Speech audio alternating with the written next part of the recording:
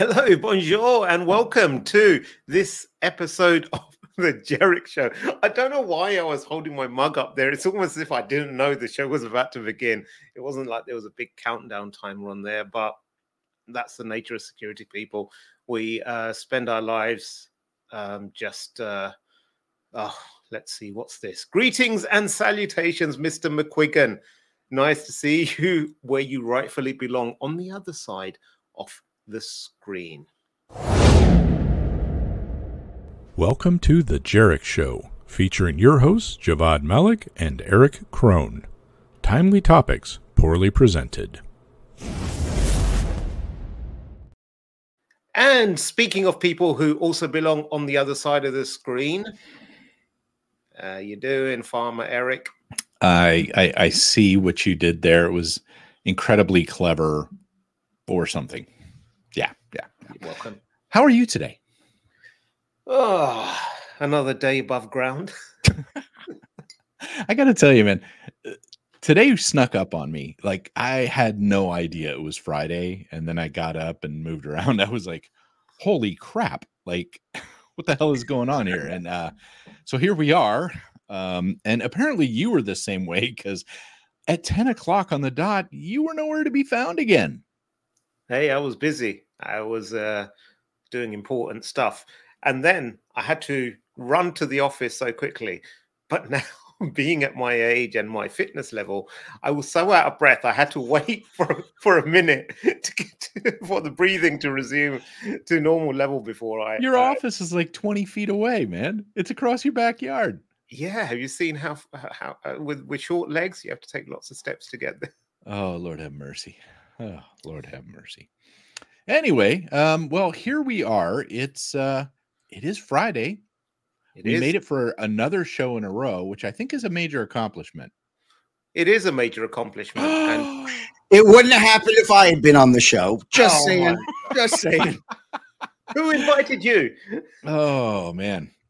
So James McQuiggan has come back to do something. I want to see. Are you guys going to fight it out, or how's this going to work, man?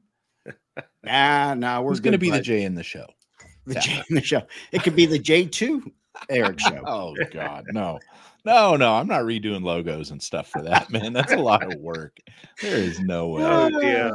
Well, yeah, here we are. What the hell? James is here. What do you say we go through the weekly stories, Javad, and see if he has anything decent to add? Unlikely, but we can hope. So let's see. The first story is from this side of the pond in the UK, and cyber attack targeting UK councils causes online disruption. So, you've got Canterbury Council here. There's a thing like, it's down. 3 councils in the UK have taken some of their public-facing systems offline due to an ongoing cyber security issue. So, there's nothing really new here. The fact is councils are underfunded. Like Birmingham City Council a few months ago went bankrupt. A lot of others are severely in debt. They don't have money to spend on IT. They don't have money to spend on these systems. But so, for clarification, though, Javad, just help us out here, because you use weird words over there in Britain, and let's make sure, for those of us Americans who live in America and care only about America, what is a council? How does that kind of translate into what Americans would be used to? Is it like small government, municipalities, small city governments? It's a very good question, because I thought I had the answer, and then I started thinking of boroughs, and then I was like, there's London boroughs, and then there's councils. Are they interchangeable? All I know is, so a council looks after a specific small area. So if you live in that area, you pay them a council tax, and then they're responsible for maintenance of that area. They will fund the schools, the roads, the street lights, your rubbish collection. Or so if you have any issues, you go to your local council. You in your local elections, you vote for your local councillor, who might be Labour or Conservative or Lib Dems or whatever, or UKIP if you're up north. And then the councillors then vote in Parliament to, I think, I'm kind of like making it up as I go along, but I'm pretty sure they then vote on legislation or stuff that goes. Anyway, luckily my AI is over here. Local councils, which is the most common type of local authority, are made up of councillors who are elected by the public in local elections. I was right. They work with local people and partners such as local businesses and other organizations to agree and deliver on local priorities. So that's how a council works. So if you're like, say, like you have accessibility needs, the council will offer to provide you with something like off-street parking or a ramp to get into your house. They can build that for you. Okay. So services like that, social services all fall under your local council, health services, all that. So these are the folks, though, that Jeremy Clarkson's fighting with, right? Over in the Cotswolds over there. And yeah, so the local council will also, you have to apply for planning permission if you want to make changes to your house. So they're a local government, kind of like a city government, maybe a little bit smaller or something like that. Probably like that, yes. Okay. Now, I got a question for you. You got 3 of them hit here that's listed. Yep. Now, is this something you had heard about before seeing this on the show? Like, is it something that's really a big deal that 3 of them are hit by whatever probably ransomware? So it's been in the news, and there's been councils that have been hit over the last few years. I think a couple of years ago there was Haringey Council, possibly. I think that was affected, or that's in London. And the impact of these is huge to local residents. So sometimes people can't pay for certain services. Right. Other times they cannot get paid. So if they're living in social housing, say like, people that are vulnerable and they're put up by the council in the state, they don't get their benefit money, or they couldn't make payments to them. So there's a whole bunch of things that are very closely tied to every day-to-day people's livelihood or standard of living, and all of those services are linked to your local council. So when the council goes down, everyone that lives in that area is pretty much affected at some level or another. Gotcha. We've seen the same thing. Like when Atlanta was taken down and stuff, people couldn't pay their water bills. They couldn't get marriage licenses because they were locally done. And so, yeah, it's interesting to see this. And we all know, we've talked about this before, all 3 of us, about how municipalities and stuff are kind of behind the gun there. There's maybe one person or a fraction of a person that's sort of doing cyber somewhere through like a managed service provider or something. Yeah. They have about a $4 budget, right? And they're just being hammered all the time.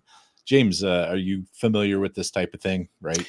Oh yeah, no, like you said, Eric, we've all talked about it at length, and it's a tricky situation because they're already operating on limited budgets with each of those different councils. And you would almost hope or expect that your states or your counties or your boroughs would have more funding, that they could set up an MSP to be able to support all of them. Maybe they do, but I haven't seen enough of that in the government. But, get more support either centrally, federally, to be able to do that, because they're not able to make that distinguished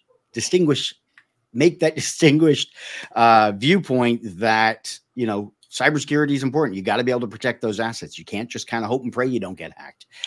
Hope and pray that it's security by obscurity, that, we're a small little, network. Yeah. We're not going to get hit. But when they're dealing with so much financial information and personal information, and both of our governments, the US and the UK, Canada, and other countries, they've put out all these standards and requirements. Great. What are you going to do to be able to support all the smaller ones that have to support your still constituents in those areas? So I'm being a bit cynical on this, but kind of need a little more support from the bigger governments in the different countries. So Javad, I don't know about on your side, but I am impressed that James said all of that without his lips moving once. I know. Oh, wow. That was impressive. His video is frozen, which is a great improvement. That's unfortunate. Oh no, not really. We're okay now. Okay, so the mother of all breaches, the Moab. The mother of all breaches, right? It reveals 26 billion records. What we know so far. Go on, Eric. Yeah, this is a pretty big one. I mean, seriously, 12 terabytes of information on this thing that's out there. It just kind of dwarfs what we've seen in the past. Clearly, this is a compilation of a bunch of breaches and stuff, and some of it's going to be repeated and whatnot. But apparently, there's a lot of new data in this thing, and I love the fact that we have to acronym everything, like the MOAB. Right? This just sounds so good. And I love how they threw this in here.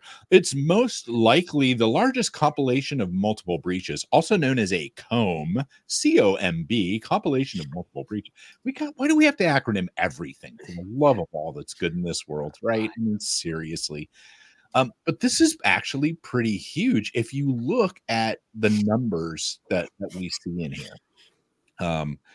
It's almost staggering, I think. Yeah. So Tencent and Weibo are Chinese platforms, as far as I know. They're like their equivalent of Facebook or Twitter or something like that, and what have you. Then the other ones, you know, they're a bit more MySpace. MySpace. Whoa! Wow. Oh no! Someone's going to find my page that automatically plays jingles when you browse to it. Yeah, for those of you too young to remember MySpace and our good friend Tom. MySpace was kind of like Facebook, only you'd go to the page and get automatic sounds going on. There were animated GIFs were all the thing, right? With all the twinkles and sparkly crap and stuff on the side. I kind of got to wonder how old this data is if there's a bunch of records from MySpace in there. But MySpace, I think, is still around. I'm almost afraid it's still around. See if, yeah. If it is a comb, then people might still be using the same passwords. Imagine that. I hope. Yeah. But now the kicker is with these 26. This is the 23 billion one. 23 billion records. Yeah. Now you can start using AI and start looking at patterns and looking at the different passwords and creating even bigger rainbow tables to do a variety of attacks. That's in the hope that these people are still using some of those old passwords. But I'm sure this will just be more ammo for the attackers out there for their credential stuffing and password spraying. Yeah. And these are always interesting adult friend finder, right? Oh, like when we see stuff like that popping up on here, you remember the one Ashley Madison years ago and how that impacted individuals who all of a sudden their significant others are like, hey, wait a minute. Or their employers are like, what the hell? I mean, that information went out there and got some people in trouble. And I think some people actually took their own lives over it. Yep. Yeah. Actually, what surprised me was the number of government military email addresses in there. Yeah. So this is, as they say, a big one. So there's the mug. I gave you that one, James. Softball lobbed that one to you. All right. So good catch on that. Yeah, this was an interesting story. We're used to the NSA just taking what they want, but apparently without warrants, they're also just going out and buying our browsing information from those creepy marketers that track everything we do all the damn time. Mm-hmm. I guess they just don't want to steal everything. They got to look honest at some point. I don't know. Well, you know what? It kind of tells me how good these marketers are at stealing information that the NSA is going to them to like, here's some money. What your patterns and stuff like that is. It really is a problem. At work, I used to tell our marketing lead, I was like, y'all are just creepy. And it's not just like the place, it's in general. Marketers use these, these 0-byte pixels or whatever, and they can see if you opened it or, the heat maps all over the freaking pages. Like there is all this analytics that they pick up on you, not to mention cookies and all that. We talked about a couple weeks ago, we talked about Google killing the third-party cookies and stuff through the Chrome browser, but I can almost guarantee there's going to be some sort of a backup to that. So what do you think of this? Looking in from the outside, Javad, that the NSA is actually buying data on people as well. I didn't think this was news. I thought this was like common practice that, government agencies would buy, because a lot of these apps, so like you get free apps on your phone, and how do they make money? By collecting your data, bundling it all up and selling it. They might anonymize some of it, but the metadata itself is very, very powerful. A couple of years ago, there was an app called Muslim Pro, and I think we spoke about it on the show. It's an app for Muslims. It tells you when the prayer times are, where your local mosques are, and stuff like that. And it was found that the US military was buying data from them. It was a big hoo-ha that the app manufacturers came out saying, no, we don't sell it to the military, but whatever. And from that, people were like, well, if you want to know who to put on your watch list, just see who's downloaded the app, and it becomes a lot easier. Or you can use geolocation to see on a Friday afternoon, where do they all congregate? Okay, send the drone over there. So there's a lot of there's a lot that can of this that happens. I think it's just there. It gets stolen, it gets borrowed. On the other side, when we source things like Strava, when their data was leaked, but you could buy that data just as well, and then you saw military personnel and their facilities and where they're going, running around the block. Suddenly it goes into a black hole on Google Maps. There's nothing there except there's a bunch of people wake up at 6 a.m. and go running around for a while. Yep. And in all fairness, though, some of that stuff, I see some people on X/Twitter/ whatever the hell it's called this week. And they post up like, hey, I did my daily run today, and show a screenshot of where they ran. And you're like, oh, so OSINT where you live sort of thing there. I mean, people are willing to give up that information quite a bit, but it is kind of interesting to see that the NSA is not only just grabbing it all, but they're also buying it as well from creepy marketers. I mean, yeah. When I am old enough to retire, which is about 20 minutes from now, I'm going to throw my smartphone out the window. I'm going to get an old Nokia. I'm going to go find a Nokia bar phone that still kind of works. If it can still get on the network. Yeah, well, we'll figure something out. Let me tell you. There was an article in the Wall Street Journal last week. Somebody reverted back to an old flip phone, had to go to the store to convince the person they didn't want a smartphone. They wanted the flip phone. And now they're doing the texting using just, the 10-letter, 12-letter keys, right? So, yeah, they wanted to see if they could go 30 days without technology. It was rather interesting. Yeah. There's a YouTuber, Matt Divello. Yeah. He does those sorts of challenges, like, could I go like a month without my smartphone? Could I go it with only using a smartwatch? Could I do it with this and that? And his videos are really insightful and interesting. And I always watch it and get like, yes, I'm going to go minimalist. I'm going to go do this and that. And no. I don't know. See, you go 5 minutes and it's like, oh, where's my phone? Yeah. Can you imagine? Oh, go ahead, Javon. I think with you, Eric, you're going to get the flip phone. You're going to go off into your property, become a farmer, and then one day, a black Jeep's going to pull up with blacked out windows and everything, and I'm going to come out like, one more job, man, Eric. We need you back on the Jerick Show. James is just useless. Just come back. I've been thinking about this a little bit, believe it or not. It's kind of gone through my mind as I see more of these memes and stuff on the old stuff, right? But I started thinking about, can you imagine? Do you remember back when they were just the flip phones or the bar phones, right? How the batteries would last like a week, right? And if we took today's battery technology and stuffed it in one of those phones, it'd be like 2 years between charging, right? Yeah. It doesn't matter how much you play the snake game on those things. Can you imagine?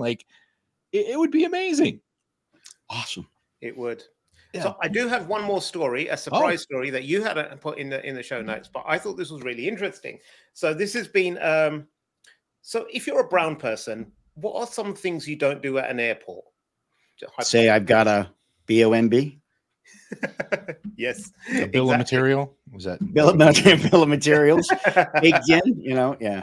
So there's this kid who was 18. A couple of years ago, he was flying to Menorca from London Gatwick. And he texted his friends on Snapchat in a private group chat in there saying, I'm going to blow up a bomb. I'm a member of the Taliban. Yeah. Now, didn't he do this on the airport Wi-Fi, though? Yes. Yeah. Yes. Yeah. So he was there, and This had F-18 flying alongside the plane too. Yeah, right? there were two fighter jets scrambled by Spain, and they took him down and everything and what have you. He could face Charges. Well, I think he's Jail been time. acquitted of it, but Fines. fines, yeah, 22,000, or 22,500 euros fine, Plus. and 95,000 euros for the cost of The planes. the planes, that were scrambled. And what's interesting here is that no one It's really easy yet. knows how because Snapchat is meant to be a bit like WhatsApp, all these other messaging things where it's end-to-end encrypted. So how did,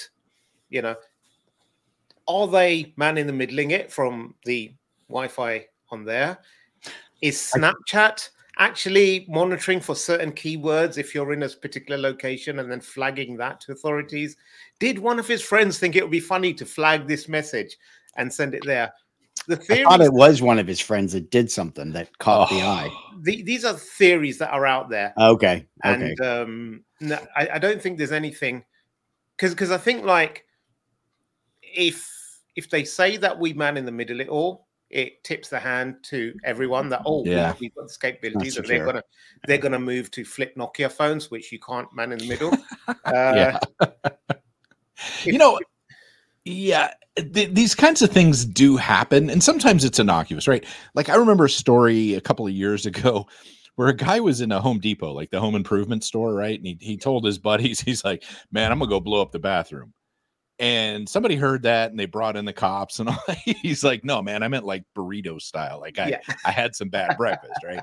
But then you have some real things. And I think I've told this story before, but when I was in high school, a bunch of our teachers, I was in Arizona and they went down to Mexico, and we used to do that all the time, right? You go down to Nogales and hang out, get some cheap drinks and stuff like that.